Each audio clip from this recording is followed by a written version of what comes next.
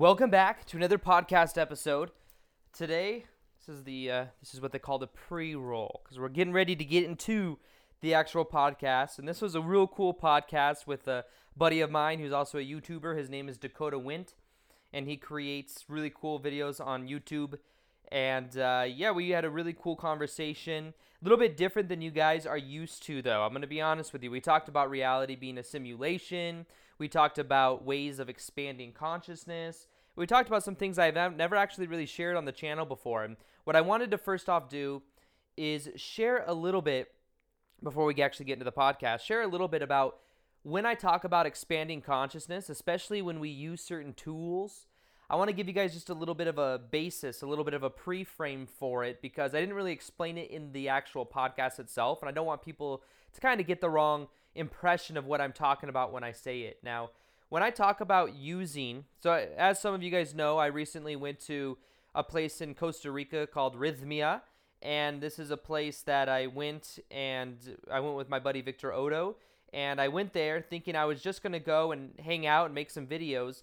And what they do is it's a life transformation place, and it's a place where you can legally go, and there's doctors there, and it's actually very well ran by people that take a plant medicine that's called ayahuasca. And I went there thinking I wasn't going to do it, because the truth is I haven't done anything at all since 2011 or 2012. And I'm not saying this to brag or look like a goody two shoes, but I don't drink. I don't smoke weed. I don't do, there's a lot of things I don't do. And not that I think any of those are wrong. It's just that I used to do, I used to drink a lot. I used to smoke and stuff back in 2010, 2011. And I did it, but eventually I had this spiritual awakening experience. Not that I'm enlightened or anything. I don't want anyone to think that I'm talking down because I went through this experience where I started to feel totally different about myself. I started to feel on the scale of 1 to 10 that I've explained before. I started to feel normally. I used to feel at a 3 to a 5, and all of a sudden I felt like a 7 or an 8 after I learned how to meditate, observe my thoughts, and I detached from my old, my old ego in a way. And when I did that, it changed my whole life. I started to feel completely different about myself. And when that happened, I just didn't need to do anything anymore. I didn't feel inclined to do it anymore. I didn't feel inclined to drink anymore. I didn't feel inclined to smoke anymore. So I didn't do anything from that point going forward. And that included doing shrooms. There's certain things that can expand consciousness if it's done with the right intention, under the right circumstances. Now, understand also, a lot of this stuff isn't currently legal in the United States. So I can't say that you should or shouldn't do any of this stuff. So I don't want people to think that I'm encouraging it.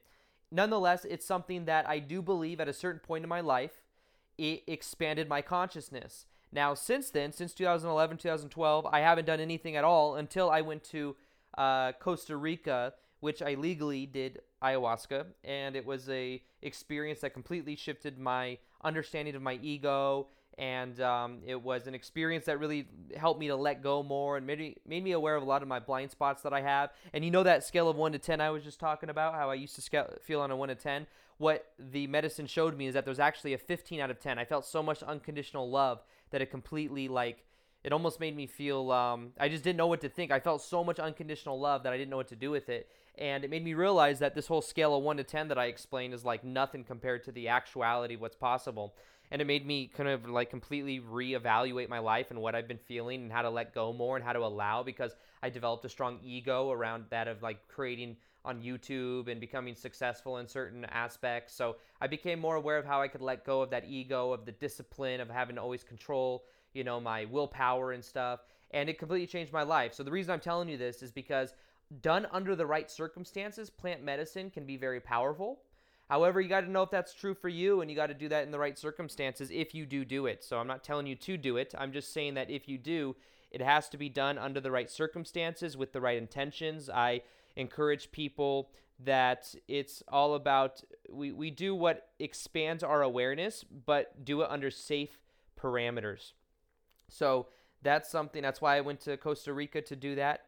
And I think that it can be something powerful, but once again, I'm not encouraging it. So I'm just kind of mentioning how it's affected my life. In the podcast you're about to hear, I talk about some of my experiences. So I just kind of wanted to give that as a little bit of a base mark so that you understand where I'm coming from with this and kind of what my intentions are. It's just to kind of share how it's changed my life. And Dakota and I both go deep into this whole process. We talk about reality in general. We talk about kind of a little bit about the politics and stuff and how that's like I kind of talk about how I think that's a representation of the collective consciousness of how we are shifting and stuff like that, how the old system isn't working. So yeah, I just kind of wanted to give a little bit of a pre-frame for going into this this talk. It was a really cool talk. I think you guys are going to enjoy it, but just go in and know that it'll be a little bit more, just kind of open your mind a little bit, be open to some of the stuff we talk about, but in a way that's like, just understand we're doing it with the intention of expanding awareness and the intention of just sharing our perspective. So no encouragement one way or the other in what you do, but nonetheless, I hope you guys enjoy this podcast, and we're going to get into it right now. Peace, much love, and namaste. Welcome back to another episode on Expand Your Awareness.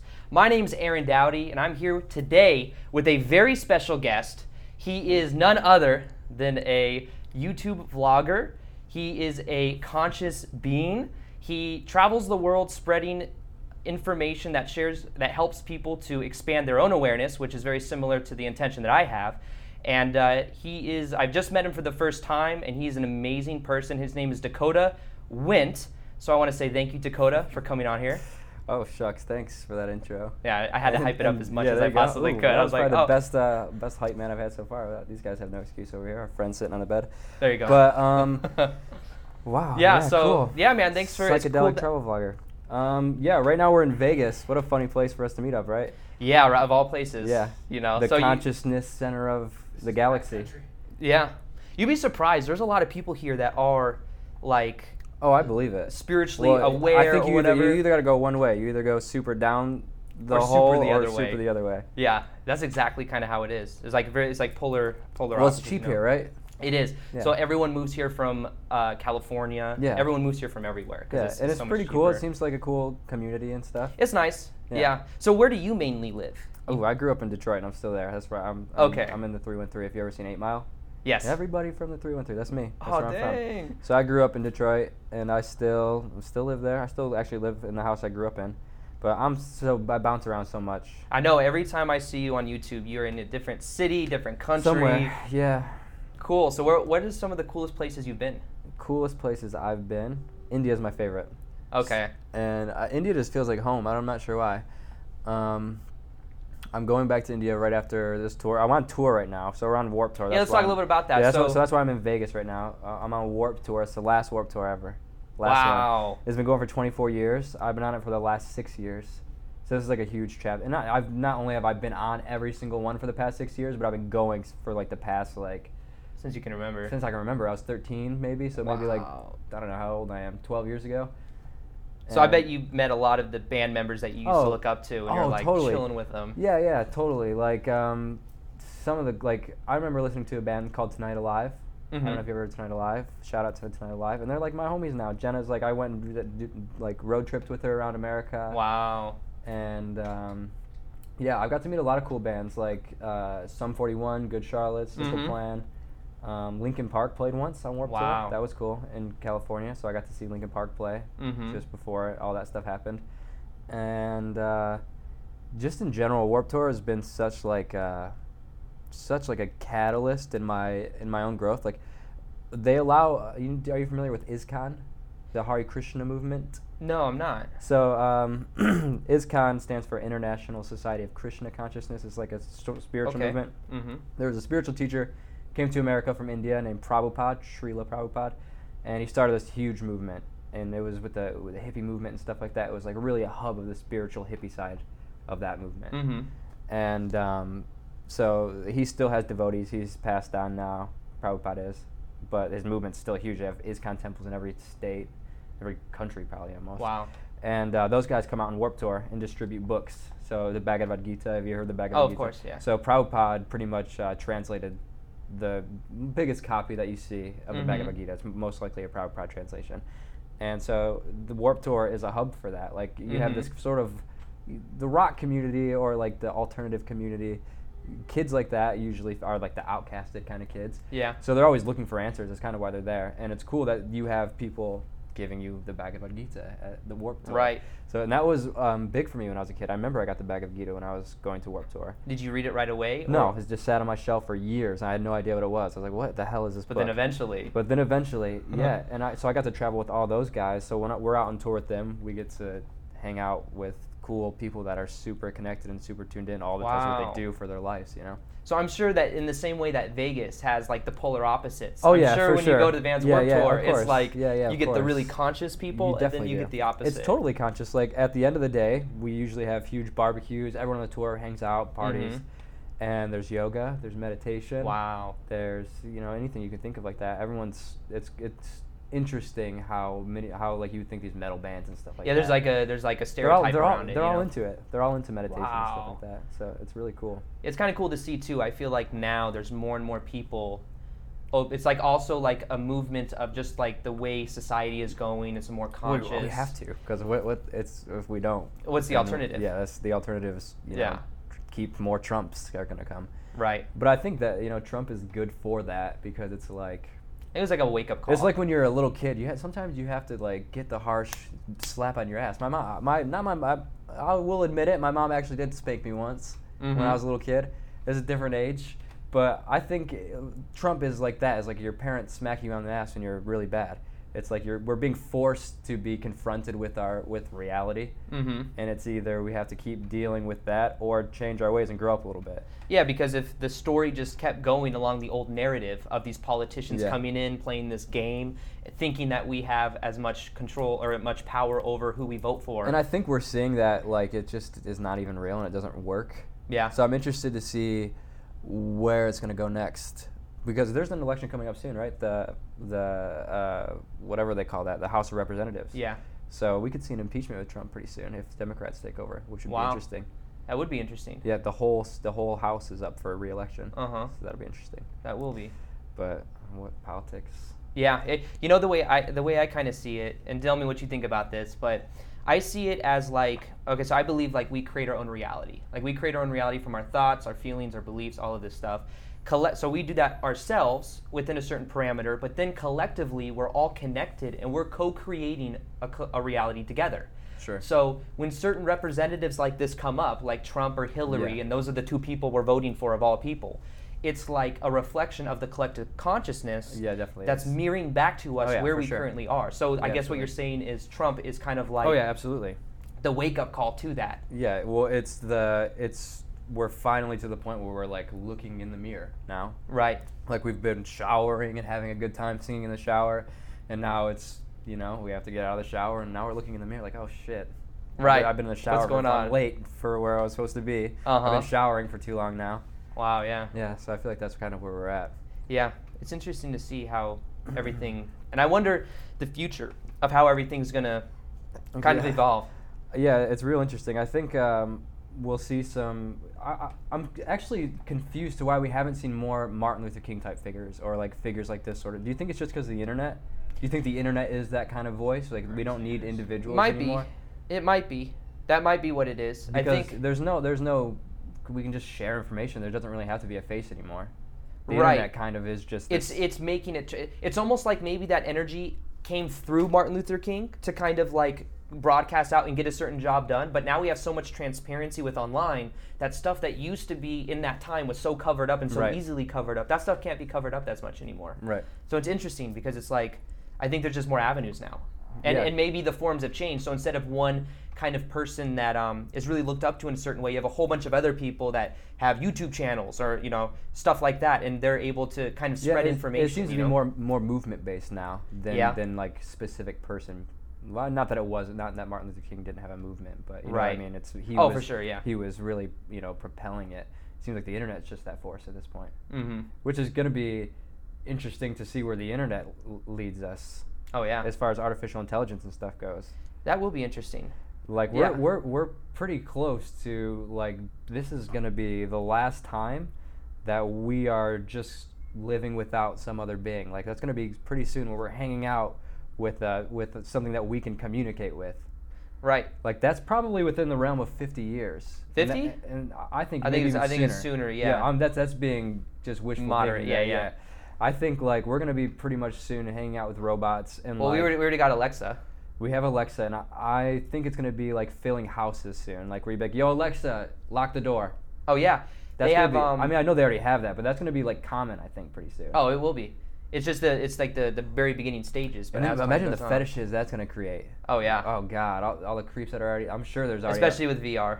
Oh God, yeah. Yeah. Oh shit. Have you ever put on one of those VR Never. things? Never. Dude, those I things would are love to, trippy though. as fuck. You're putting them on, you're looking around, and your brain doesn't know the difference. So like, is it actually that good though? dude, it doesn't even, like, your brain doesn't know the difference regardless. So like my cousin came over. It's like in the peripherals too. It's not just like black right here. It's in the peripheral too. It's not like one of those visors that you put on your iPhone or whatever. Those are cool. I've done that. That's all I've done. This is much different. So like my cousin came over for like some holiday we were at my dad's house or something. He came over and he brought the PS4 and he had like this type of the helmet that you put on and stuff like that. And he brought that over, and there were 2 games he had. One was like a bomb game where like you had to defuse a bomb. So you're like, and then you have to like do all of this stuff. How does it work? Like with your hands? How does it know? There's these things that you put in your hands that you like go like this. But the Weird. cool one, that one was whatever. Yeah. The cool one was you're under the water and there's like fish and shit flying by, and you're in the cage that's getting sunk down, and you're down there and you hear stuff, and it's like you look around and you're descending in this little cage, and you're looking around at the fish that fly by, and then a fucking shark comes out of nowhere. And the shark comes out of nowhere, and you're like, holy shit. And the thing kind of starts to break, and you look over the edge, and you get scared. You can, it's not even that you They need bodysuits. When they come They'll out have with bodysuits. those. Oh, they'll have That's those. going to be so sick. They'll have, but imagine you had something like little pressure points or something. Exactly. That's going to be so cool. But even without all of that, I'm looking over the edge, and I know it's fucking simulation. Yeah. But my body, I'm getting cortisol, like I'm stressing out, and it's so not funny. even real. And then all of a sudden, there's a noise, and I look back, and the shark's fucking coming at me, and it scares the shit out of me. That's so funny. So this is where I'm kind of going with this. So even a shitty beta model of that, because that is like 1% of the potential, right, God, of what they're going to come out with. That's just like a typewriter to a computer. Oh yeah, exactly. It's like the iPhone, I don't know, like a Nokia like a brick phone, exactly, compared to an iPhone. But here's my question, and here's what made me think. I couldn't really tell the difference in that experience between simulation and real life, and I was even feeling the chemicals in my body stress out, even though I knew it wasn't real. What's to say that life isn't a form of simulation that we're living in, that we use our 5 senses to interpret information, but in actuality... Yeah, that's why I think it has to be a simulation because of that. Because we have 5 simulated senses that simulate this version of reality for us that's only useful to us. And that I always trip out about that there's no true reality. Maybe outside of consciousness itself, but like a bat sees a completely different reality than a human being sees, or a fish or whatever. We're all experiencing different our own simulation, and then based on all our conditioning and our own personal experiences, like it's just this weird fractalization of just simulated realities that are just put on by whatever these weird bodies are that we're using. Yeah, it's our controllers. So at a deeper level, what do you think goes beyond the simulation? Well, it just has to be consciousness, I think. It just has to be... I agree. I think Ramana Maharshi said, let come what comes and let go what goes and see what remains. Right. So just like what's happening doesn't matter. What's the thing where is these things emerging from? Where are these happenings coming out of? Right. Like if you can find the basis of it, and the basis of it seems to be, the same between a fish or a human. The only basis is that we are consciousness. That we have some thing that is sparking reality into existence for us. Right. Which is, I guess, what we call consciousness. Mm-hmm. So I think that's what I guess the foundation of reality would be, and that thing is maybe just like the power switch of the simulation. It's just the juice of the computer, and it kind of makes sense. It's almost weird how much like what science is coming up with and how it seems like a computer, like the Big Bang being like this explosion of information that creates this weird video game that we're all playing. Mm-hmm. It seems like a simulation. It seems too weird. And then you see math just scattered everywhere in existence. You find these repeating patterns. It's like you look at a tree and you can see the fractals just even in the the sacred tree. geometry. You can see it everywhere. I see, you can just see it like in our own bodies. We have 2 arms and 5 fingers, 2 eyes. Like there's geometry everywhere. Yeah. Symmetry, yeah. And I mean, that seems like a program. Why would there be this pattern? And why does nature have a pattern? What is it doing that is a pattern? It has to be it's like a program. And then you have like evolution, which seems to be some sort of like improving mechanism that's just like self-updating with every like upgrade. It's like an upgrade, yeah. Yeah, it's like an upgrade. So it's almost like you could say that a lot of consciousness really is built on the symbol, not even the symbol, but the idea of a computer. It's like, well, I think that's the language we have now for it. Right. Yeah. And that's why I think, yeah, that's just the most relatable kind of terminology we can use at this point. Yeah, I agree with that. Yeah. So at a greater level, I have this feeling that we are immortal spiritual beings living temporary human experiences, and that in a way, life is a form of dream, and that in a way, we're dreaming that we're here right now, but at the end of our life, like we wake up in the morning, we wake up and we go, oh yeah, that was a dream. This is who I am. Are you familiar with the Ohm symbol and what it represents? Does it represent? It's sort of you hear different meanings from different people, but the Ohm symbol, it represents the 3 different states of consciousness that we have. So it represents the waking state of consciousness, which is what we're in now, the dream state of consciousness, and then the deep sleep state of consciousness, where there's just nothingness. Yeah. And we shift between these 3 states, and we know that's just kind of what life is just a shift between these dream states like this. And then there's this little thing up here, which they call Turiya, which is the state where they all emerge from. So like just the unchanging state, which is our true selves. And then we shift between these different levels. And that's what life is. And that's just what this experience and that's what all experience, like life, dream state. It just seems to be different levels of dream states. Yeah, that's interesting. Because I remember hearing, there's a guy I was telling you about earlier, this Thomas Campbell guy, and he's got this theory, it's called his big theory of everything. And he's like a well-known physicist, I think. And he talks about consciousness and how he talks about how reality most probably is a simulation, how the data actually supports that, because most science can only prove parts. Yeah. It can only prove a part of something that's being studied from the mind it's being studied. But the kind of system that he's kind of looking at takes in all of this and shows that this explains everything and how everything can piece together, which is something scientists normally don't look at. They look at one piece of the puzzle and try to explain that one piece from the level of consciousness they're understanding it. You know, something else that's interesting about science, and this is actually a funny story because this is exactly where I heard this, was when Trump was getting elected. I was in the Los Angeles Vedanta temple, which is like a Hindu temple. I was there with Koi Fresco. Me and him were just at the hang out at this temple, visiting this Swami that went off in New York now. But there was a lady there that was doing a talk, and she was talking about spirituality and science. And something she said that really stuck with me was that science is like it's a temporary study.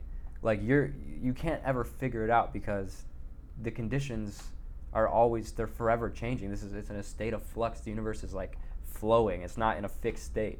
Yeah. So like the conditions you're measuring now are different than the conditions that were here a billion, when the universe first started. Right. So it's always going to be shifting. So it's an endless pursuit. You're never going to figure science out because you're only viewing it from a limited perspective of what it's doing now. Right. You're viewing it from one state, and it's always going to be shifting. So science is not really a fundamental law because it's always going to change. And how in an infinite amount of time from now, these laws I'm sure are going to shift. Oh, yeah. When a black hole sucks us in, these laws are going to be way different. Yeah. And I think at different levels, then you get to a new level, and then you just have to start figuring it out from the other level. You know what I mean? Maybe there's different tiers, but it's all still refiguring But I'm not sure if there's anything to even figure out. I mean, I think that's just kind of like why we take bodies and stuff like that, is because we're just attached to nothing. We're just trying to figure something out that's nothing to figure out. So we just get stuck in this cycle of thought. That's kind of like it coming full circus, too. You go the full circle, you go through, you figure it out, and then you realize there's nothing to figure out. Yeah, you know what I mean? You wake up, and then you just then you forget it again. Yeah. It's like, oh, what's over here?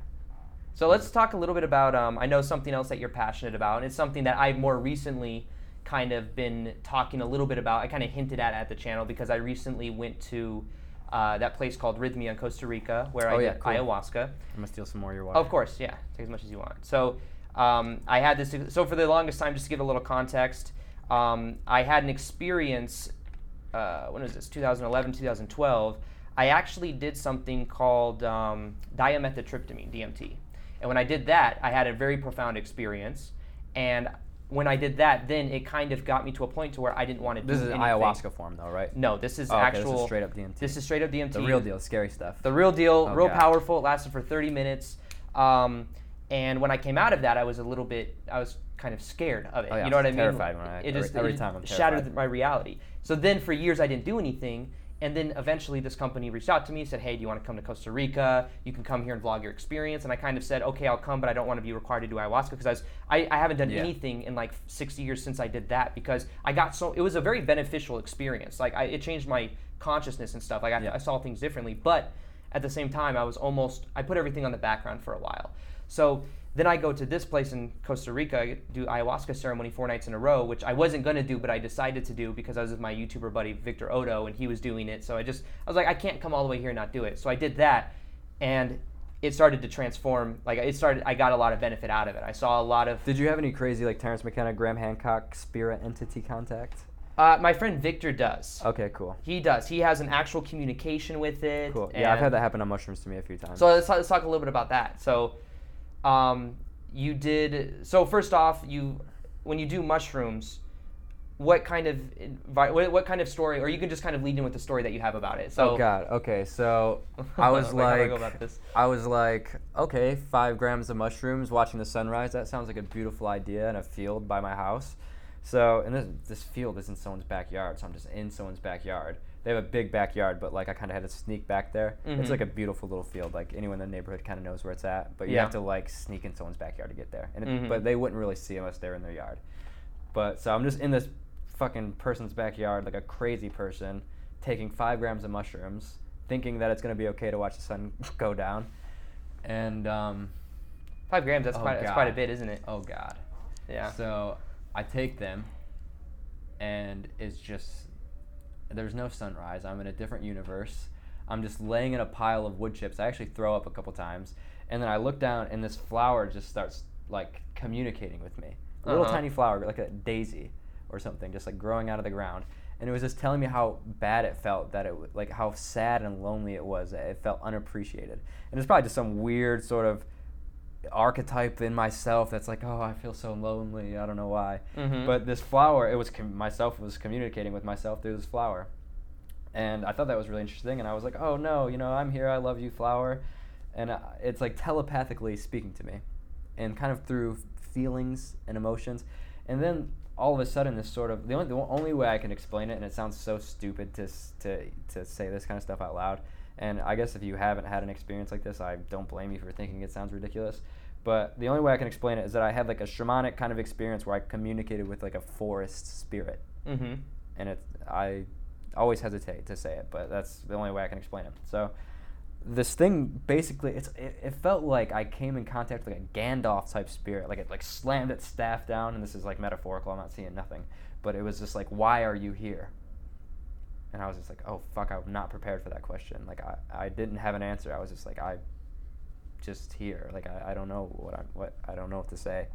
And it sort of like kind of gave me like a snarl kind of feeling. Like, it was like, ugh, like, and then it asked me like, well, what do you want to know? And I was able to just kind of sit and talk with this thing. And I asked it like, what is this? Like, what is happening? Like, just life, like, what is going on? And it said that basically just the same kind of stuff that we hear like Hindus talk about and stuff. It said that life is just like a vibrating, just a vibration, and like this is like the shape that our vibration is creating is just life.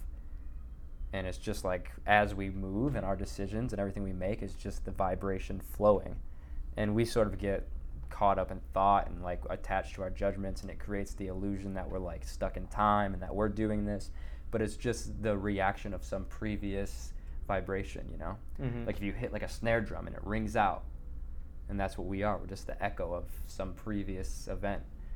And it told me that at the time of death, wherever you are at consciously, like maybe if you're like super lustful, then you'll take your next body. That's the vibration you're going out on.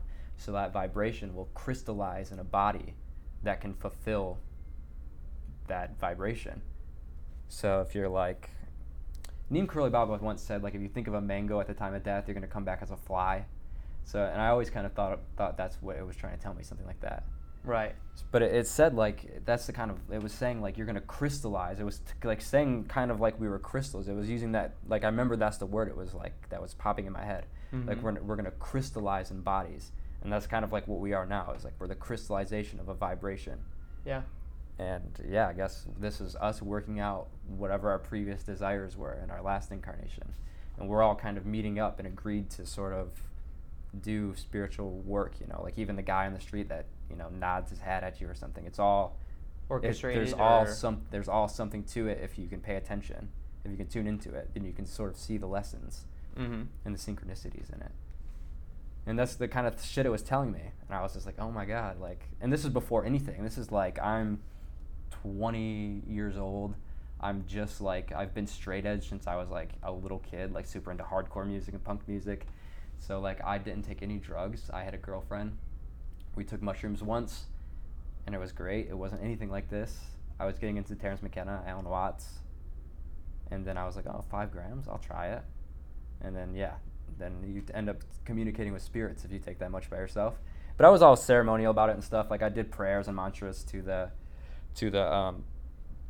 mushrooms because I was into shamanism. I've always been into like Aleister Crowley and I've always been into the occult. So I kind of knew about this stuff already. I've been just a general interest. Like Aleister Crowley, I remember reading about when I was like in high school. Do you know who that is? No. Aleister Crowley? Oh, he's like a magician, like kind of Is he like a Terrence McKenna or no? Different? He's like a black magic kind of guy that was like high up in like a Freemasons and like. Oh wow! But he's like a legit kind of. He's like the archetype of that kind of figure of like an occultist. Okay. And like he's lots of pop culture references. Like Black Sabbath has a song, Mr. Crowley. Oh yeah. Led Zeppelin has they bought his house. They wrote Stairway to Heaven in his house. Wow. The Beatles have a picture of him on one of their albums. So he's like got a lot of influence in that kind of, you know.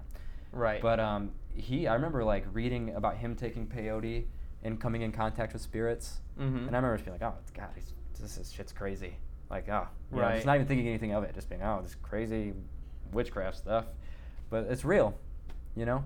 And I think like, it sounds ridiculous, but if you can go to ayahuasca and you can drink these witch potions that these people in the middle of the forest are creating, and you can have the kind of experiences that, you know, you see in like witch movies, like you drink potions and you trip out and see ghosts and stuff. You know, like Ibogaine is like famous for giving you visions of dead people. You know, you can communicate with your, you know, if you have like a best friend that died or something, you can have a chance to communicate. And I'm sure, you know, a lot of that has to do with our own self-projections. But I think, like you said, we create a reality. This is all our own self-projection. Right. It's all just a flux of states. And, you know, I think they're all valid at the moment. Mm-hmm. That's really cool. Wow. Yeah. Yeah, that's an experience. So the questions you asked were mainly about the universe. Yeah, I think it's important to go into those kind of experiences with an intention of growth. Or an intention of self-discovery. I feel like you have to. Well, and sometimes you don't have to because it will bite you in the ass unknowingly sometimes. Mm-hmm. You know, you'll be at a party. I've had so many people be like, I was just at a party, and the next thing I know, I was like out of my body, and like, oh shit, you know, ego death, and like, oh God, what happened? So I think it can just happen to you, you know. But I think if you are setting the intentions, it's more powerful. You can control it. You can make it happen. Yeah. You can take 5 grams of mushrooms, and like that Terrence McKenna said, like, if it didn't work, try it again, or you didn't take enough. Like it doesn't. Right. It doesn't demand belief. It doesn't require any belief. Take it, and it will deliver itself. It'll deliver itself. Yeah. You know, like you smoke DMT, it's gonna work. Right. It's gonna show you some shit. Yeah. You know, take ayahuasca. It'll work if you're skeptical or if you're curious. Right. But I think intention's big. I think a lot of us can't surrender, and I think that's the biggest thing when it comes to psychedelics is surrender. And because we want to control it, we want to control the experience. And when you try to control the experience is when it starts to get, you know, freaked out. You want to push it away because it's, you know, you have to be able to just, this is why I'm here. Show me what you teach me what you need to teach me. You know, that's why the shamans do prayers to their ancestors. And you know, it's something that I always found interesting about that is that we actually evolved from fungi. Humans did, where the fungi were some of the first land species ever, and we came from that. So I think it's real curious that when we take mushrooms, we communicate in a way like that. Yeah. Like almost like you're speaking to an ancestor or an elder spirit. You sort of download some, like, fucking astral crazy knowledge. Like you come back, when you take a bunch of mushrooms, you come back speaking the Upanishads. There's shit they were speaking about in the Bible. You sound like Moses. You come back like, oh, you guys, like you want to shake your friends awake. Like you don't know what I just experienced. And yeah, I think it's really interesting that why does that happen? Why do mushrooms communicate with us in the way that they do? And so direct, like Terrence McKenna says, that the mushroom speaks English. that's a pretty good impersonation. I got a good Terrence McKenna impersonation. Damn it, that's cool, man. That was my main when I went to. Yeah. So what was your ayahuasca experience like? Was it just like crazy colors? So it was through some traumas. When I went there, first off, I thought that when I was going there, I thought it was just a one-time thing. I didn't realize it was 4 days in a row. Yeah, it's usually like a prolonged kind of event that you have to go through, like a pilgrimage almost. Pretty much, yeah. And so I get there, and it's I get there on a Sunday. The ceremonies are Monday, Tuesday, Wednesday, Thursday night. So every night from 7 or 8 at night till about 1 in the morning, there's ceremony. And that's Monday, Tuesday, Wednesday. Thursday, it starts at 9 at night and ends at like 1 or at 7 in the morning. It's an all-night ceremony type thing with like a traditional shaman that comes in. Every night there's about 4 shaman there. And the first night, it was a really cool place too. Like the vibe was really good. It was like in this like kind of big, in the middle of like green grass everywhere. There was like hammocks. There was like this fire pit outside. We were allowed to go outside during the experience, but they recommend that you lay on the bed, And the moon was out. It was just this beautiful, serene place, And the first night was an introductory night. It's not that intense experience. It's like just enough to. So you just take some just to like warm up. You take some every night, the same amount, but there's different strains every night, different type of brew. Okay. So the first night, I don't remember what kind it was. Do they sing like the Icaros to you and stuff? Yes, like that? They have Icaros. They'll go to individual people and say things. So you take it, and we took it at about 7 or 8, and we had our first drink. And then what they do is 3 or 4 hours later, you get a second drink. So the first drink, I didn't really feel much. Purge? I didn't. I went all 4 nights, and I didn't purge once. Okay. But I also eat very clean. Not to say I'm like enlightened or I don't purge emotions and stuff. Oh, but I puke every time. Do you? Yeah. I'm sure it's because I have a shitty diet, but. Maybe, who knows? Yeah. I wanted to though. Like that's the weird thing. They say that it actually feels good to do it because when you do it, you get a lot purge. of blockages out and stuff, like energetic blockages, and that's what they say, like psychic blockages. Stuff that's like stored in the body. Yeah. Yeah. So the first night was a cool night. The first night was like kind of a mild night. And you watch Chuma or just strictly ayahuasca? Just ayahuasca. Okay. And then something called rapé. Oh, rapé. Okay. Rapé, yeah. That was cool. It fucked me up. Yeah, I only did it once. That made me. I puked all over. Just so you guys know what rapé is, or rapé, or hepe, they call it also. It's the tobacco, right? Yep, it's tobacco and some other herbs, and they shoot it up your nose. Yep, and it goes, and it opens up your crown chakra, and it just wakes you up. Oh my God, I was so grounded. I had to like sit down, and it was just like, whoa. It's an experience, that's for sure. So yeah, the first night I actually did it on Warped Tour. Did you? Not this time, but a couple years ago, yeah. I bet you my friend felt present as fuck, he probably. was I just puked Chipotle everywhere.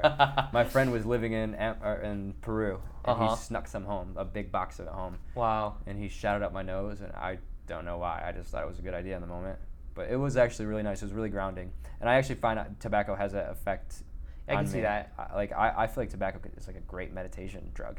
Yeah. Like if you hit out smoke a cigarette and then go sit and meditate. I mean, I don't ever smoke cigarettes, but when I do, it makes me so lightheaded and grounded that I'm just like, man, I could get deep places right now if I just close my eyes. Yeah, I think just the herb itself most likely can ground people. It's just that it has so many additives and shit in it. You know? Oh, I'm sure Native Americans and other people, like especially in South America, are using tobacco for those reasons. For that purpose, exactly. The intention is kind of what we were talking about. Yeah, exactly. So the first night was more of an introduction night. Yeah. I felt something. For me, I've never been a very visual person necessarily. So it's not like when I have these kind of experiences that I see things like coming at me. It's more so a feeling for me. I'm more. They call that claircognizant. So I'm more of I just feel a vibration, and then it's just like kind of this knowing.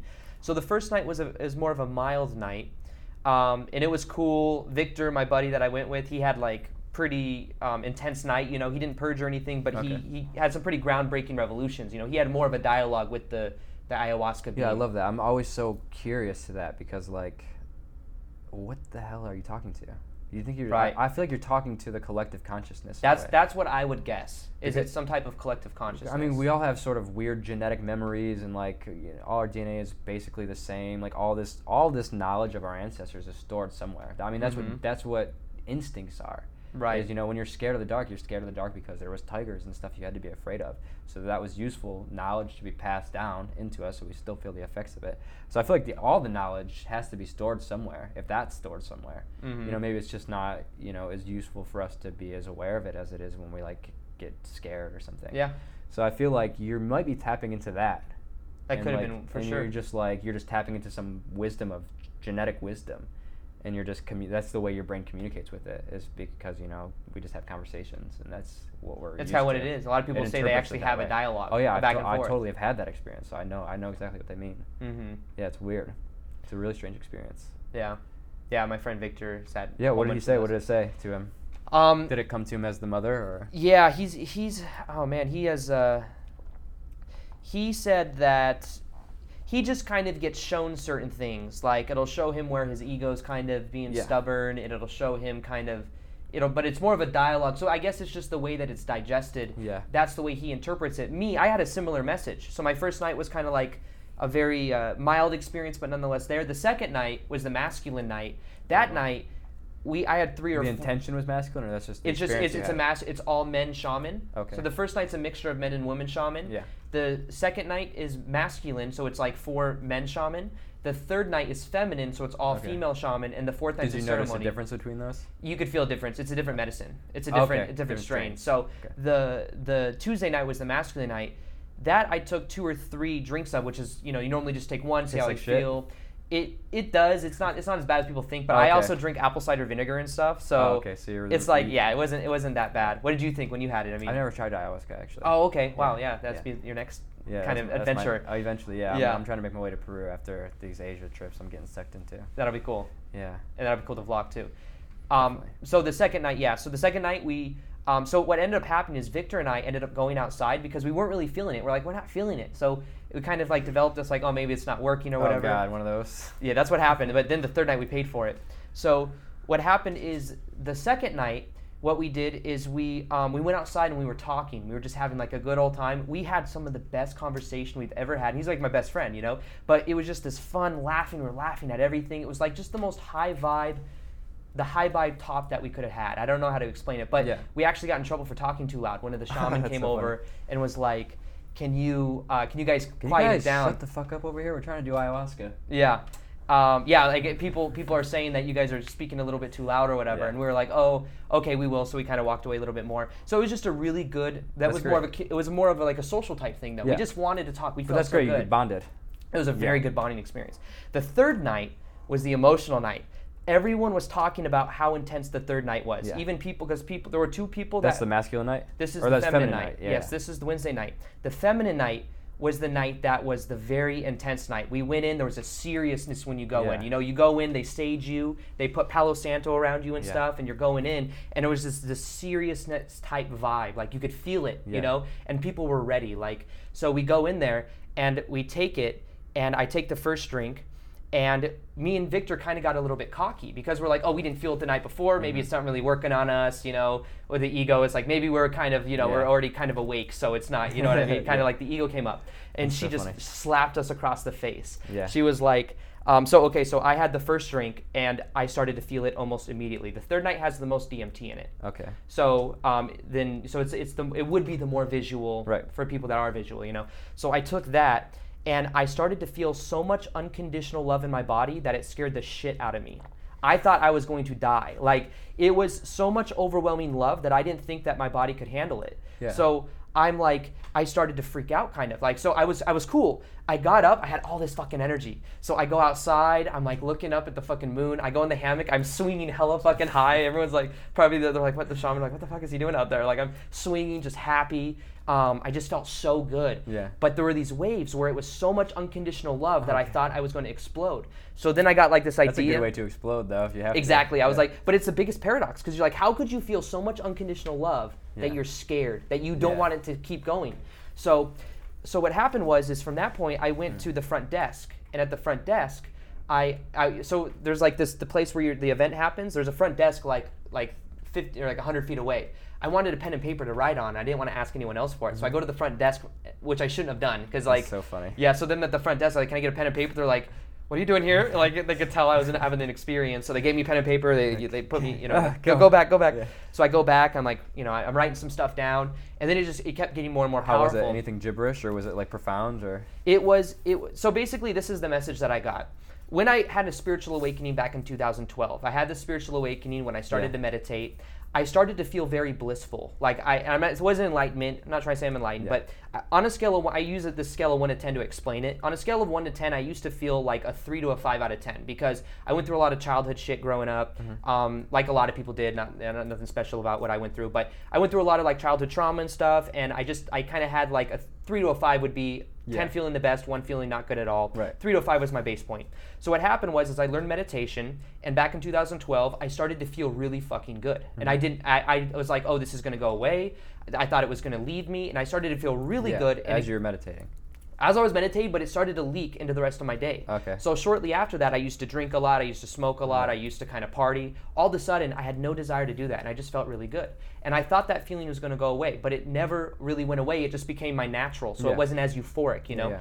So for a long time, I've been saying I feel like an 8 or a 9 out of 10. Like, that's how I feel. Not an egotistical, I'm better than anybody, but that's just that's kind of how I explain it, because it came my natural base point, whatever. So the message I got on the third night was, okay, buddy, you think you're feeling an 8 out of 10? Here's a 15 out of 10. Right. And I was like, holy shit. Like, I just realized this scale of 1 to 10 that I had isn't a real scale. Right. That is something it was something in my mind, but I was limiting myself by the scale of 1 to 10. Right. Yeah. So from that point going forward, cool. This is another message I got. So I don't know what you think about this, but so I got the other feeling that I got was that feeling I was feeling, this unconditional love, this very powerful feeling.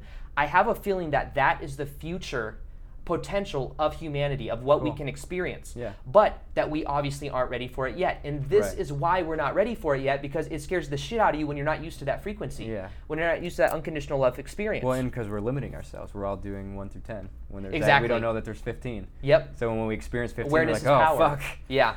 And it overwhelms the body. Yeah. So after that experience, I realized that this whole scale thing was egotistical, and the thing I had to really learn, though, was to let go, surrender. I kept thinking, because I thought I was going to, I had to walk on the grass. Let go, surrender. Always comes back to surrender. Yeah. So that was what I did. I kept letting go, kept surrendering, and I didn't go up for the second drink because I was having the experience. They asked for the second drink, and I was like, whoa, this is like, I couldn't even get up. Yeah. And Victor walks by. Victor wasn't even feeling it. He looks at me, and he's like wondering why I didn't get up to go get the second drink. This is like 2 hours into it. I was like, no way, I'm doing another one, And he goes up, he gets his because he wasn't feeling it yet, and he had the most profound experience, like life-shattering, like in a good way, but like it tore down his ego, showed him what he was like, his dark spots and shit. I just don't get it. A plant, like it makes no sense. Yeah, and it makes no sense that we aren't aware of this, like globally. Right? Like, how can this exist and we just don't know? And almost 99% of the people don't know about insane. it. But it's generally becoming more of this thing that people. It's funny though. Kind of messages I get. I'll be like, check my notes after I'm tripping, and it'll be like, peanuts.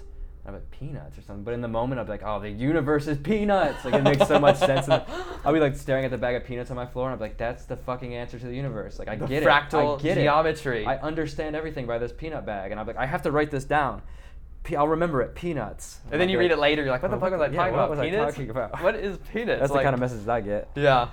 Hey, that's the way the mind normally works is through symbolism, through metaphors. So it's like sometimes I've had dreams before where they're very metaphoric, but there's no literal meaning. Yeah. But I get the message from the dream. You know what I mean? I'm like, okay, maybe I should let go of this or whatever. So.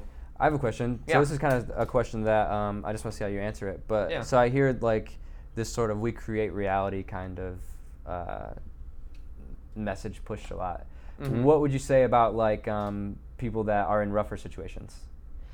In rougher situations, like Yeah. are you like meaning people that may have experienced like I don't know. It's like some like people in India that are just rougher experiences is that's the tricky part with like the law of attraction and metaphysics in general. Yeah. But in a general basis, what I believe we're immortal spiritual beings living temporary human experiences. And I believe that a lot of times through a lot of pain, there is also a lot of growth. Yeah. And I believe that even the pain I went through a lot of child abuse when I was a kid from my ex-stepmom and stuff, a lot of painful shit. And I had no freedom. I wasn't allowed to like have friends. I was kind of but this is like even nothing compared to what a lot of people experience. Exactly. So what do you say to like those people that are just like, yeah, like your stepmom So problems, but I'm fucking have like parasites in Ethiopia. So that kind of gets down to like where and why we choose the life that we do from like a greater perspective. So do you think that's just some like I think previous we create incarnation? I don't want to say that's a rough thing. It's a hard thing. It's to a hard say. thing to say. Exactly. It's like it's a hard pit because people ask me that every now and then. I'm like, I know it's a tough. I'm just curious to see how you answer it. Yeah. The way I see it is we create our reality whether we are aware of it or not. And a lot of people just aren't aware that they create their reality. And a lot of people are on autopilot and playing a part of the system. So, for example, there's this collective consciousness, and there's a certain level of collective consciousness of which within we live in. So we have famine. We have all of these things that aren't even necessary. It's not necessary to have most of the world population, over half the world population, living on a couple dollars a day. That's the reality, but that's not even necessary.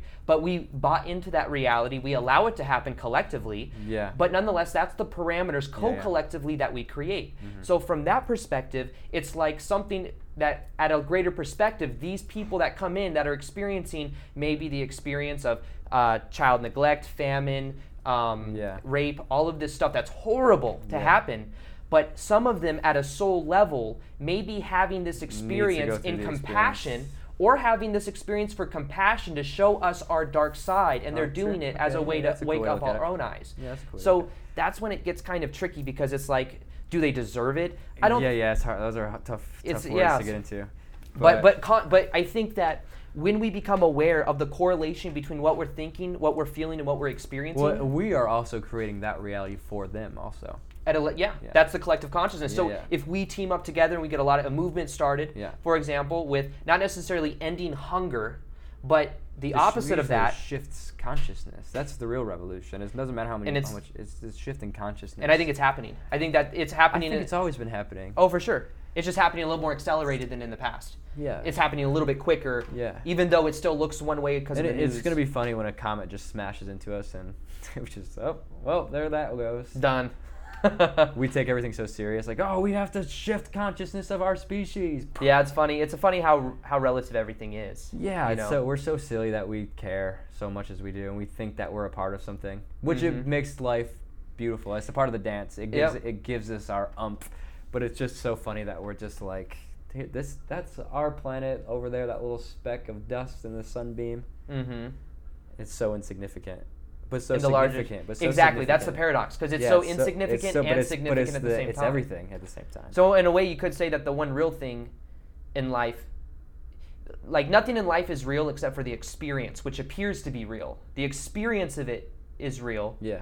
But if you were to like break down the matter, it'd all be the same thing. Yeah. It's just coming in different streams, different appearances, but it's all the same. So in a way, it's kind of cool how deep you can go too, because at a deeper level, when you talk to other people, you realize that they literally are a different version of you from the you that is the larger consciousness. So it's almost like you can't get angry at people the same way anymore. And you almost have, like my ex-stepmom that was abusive, I don't have any anger feelings towards her because I realize that at a greater level, we're connected, we're the part of the same energy. It's kind of like Ram Dass says, try to treat everyone as your guru in drag, as your teacher coming on to you as your crazy ass stepmom that's just like she's playing this role in order to all to wake you up, and and like sometimes you get caught up on it, and then sometimes you can snap into that awareness and you're like, oh, you got me this time. And someone comes on to you, and so when you're getting angry, you find yourself getting angry, and then you can catch yourself in that awareness and be like, it's just my teacher coming on to me as this person honking at me behind me in the car, Right. You can have a laugh about it. And then you can see that the one thing you do have the ability to quote unquote control is your response. Exactly, that's all you can it. control. I don't necessarily think we are in control of anything other than that, other than the way we respond to things, perceive what's happening. We're sort of just kind of stuck on this unraveling carpet, and it's kind of just happening to us. The only thing we can do is look at it the way we want to look at it. Like, you can either look at it negatively or positively. A happy person sees a happy world, and a negative person sees a negative world. And they're both equally valid. It's just which lens do you want to look through. Yep, and neither of them are real. Yeah, at the same time. So it's all these paradoxes. So that's cool. Yeah. So reality is not real. We're all just a dream inside of a dream, floating through a dream. I think that's empowering too. Recently on my Instagram and stuff, I've been sharing ideas like this, which I was kind of afraid to put out in the beginning because there's a certain when you're on YouTube, I'm sure you can relate to this at some level. I'm doing my best to let go of the filters because there's a certain way people expect you to be. In person, there's a certain way they expect. I try to just let go of all filters. Well, I try to just say whatever I say. That way, it's the way to go about it. Because then I don't have to have any weird expectations, Yeah. People are like, oh, well, you act like this online. Why did you say the F word or something, Mm-hmm. I feel like a lot of self-help people get kind of stuck in that little trap because it's a beautiful thing to share, to be in that state for people all the time. But I think viewers and audiences don't realize that people are people, and you get stuck in that sort of image that you present yourself right with, and you can't kind of, and then there's two versions can't navigate of you through that too much without people being ready to call you out on it. Yeah. We're all just people at the end of the day.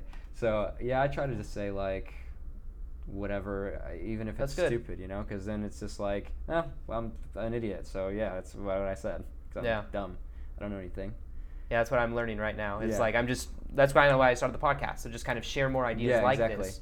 Yeah, that are a little more out there. But I tried so hard for so long to please people, and you just can't. You get burnt out on it.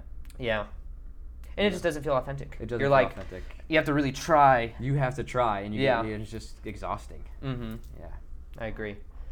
Cool. So, let's see how long. 50 minutes. All right. 50. We did an hour. We've done almost an hour. So that was good. That was fun. So I want to say first off, thank you for coming on the podcast. Thanks for having me on it. I'm stoked to listen to this. Where can people find you? You guys can find me at youtube.com/Dakota Wint. Dakota, like the states in America, or what is it, a Ford Dakota? Something. Chevy Dakota. Some car like the truck. All my stuff is Dakota Wint. Wint's like winter minus the part. I make all kinds of videos of traveling around. I've been to India, Egypt. You'll find something on there you like, I think, maybe. Oh, for sure. If you like Aaron, you'll like me. Yeah, if you guys you guys are into expanding your awareness, Dakota has a whole bunch of awesome content on his channel. I feel like I'm just I always say we're all just students copying each other's homework. So come copy my homework. I think you'll like some of this shit. I like it. On there. Right on. Well, I want to say thank you for coming on, Dakota. It's awesome cool. chilling with you. And we're gonna go ahead and chill and everything. We're gonna go in Las Vegas and go get some strippers and do everything. Everything that we'll play blackjack and all that stuff. So strippers, blackjack, and look at Kyle over there hiding in the bathrooms, smoking cigarettes. All right. Thank you for having me on here. Hare Krishna, guys. Ram Ram. We're in the universe floating. Hope you're having a good time floating through the universe. So we appreciate you guys for being here, and we will see you guys on the next episode. Peace, much love, and namaste. Whoop.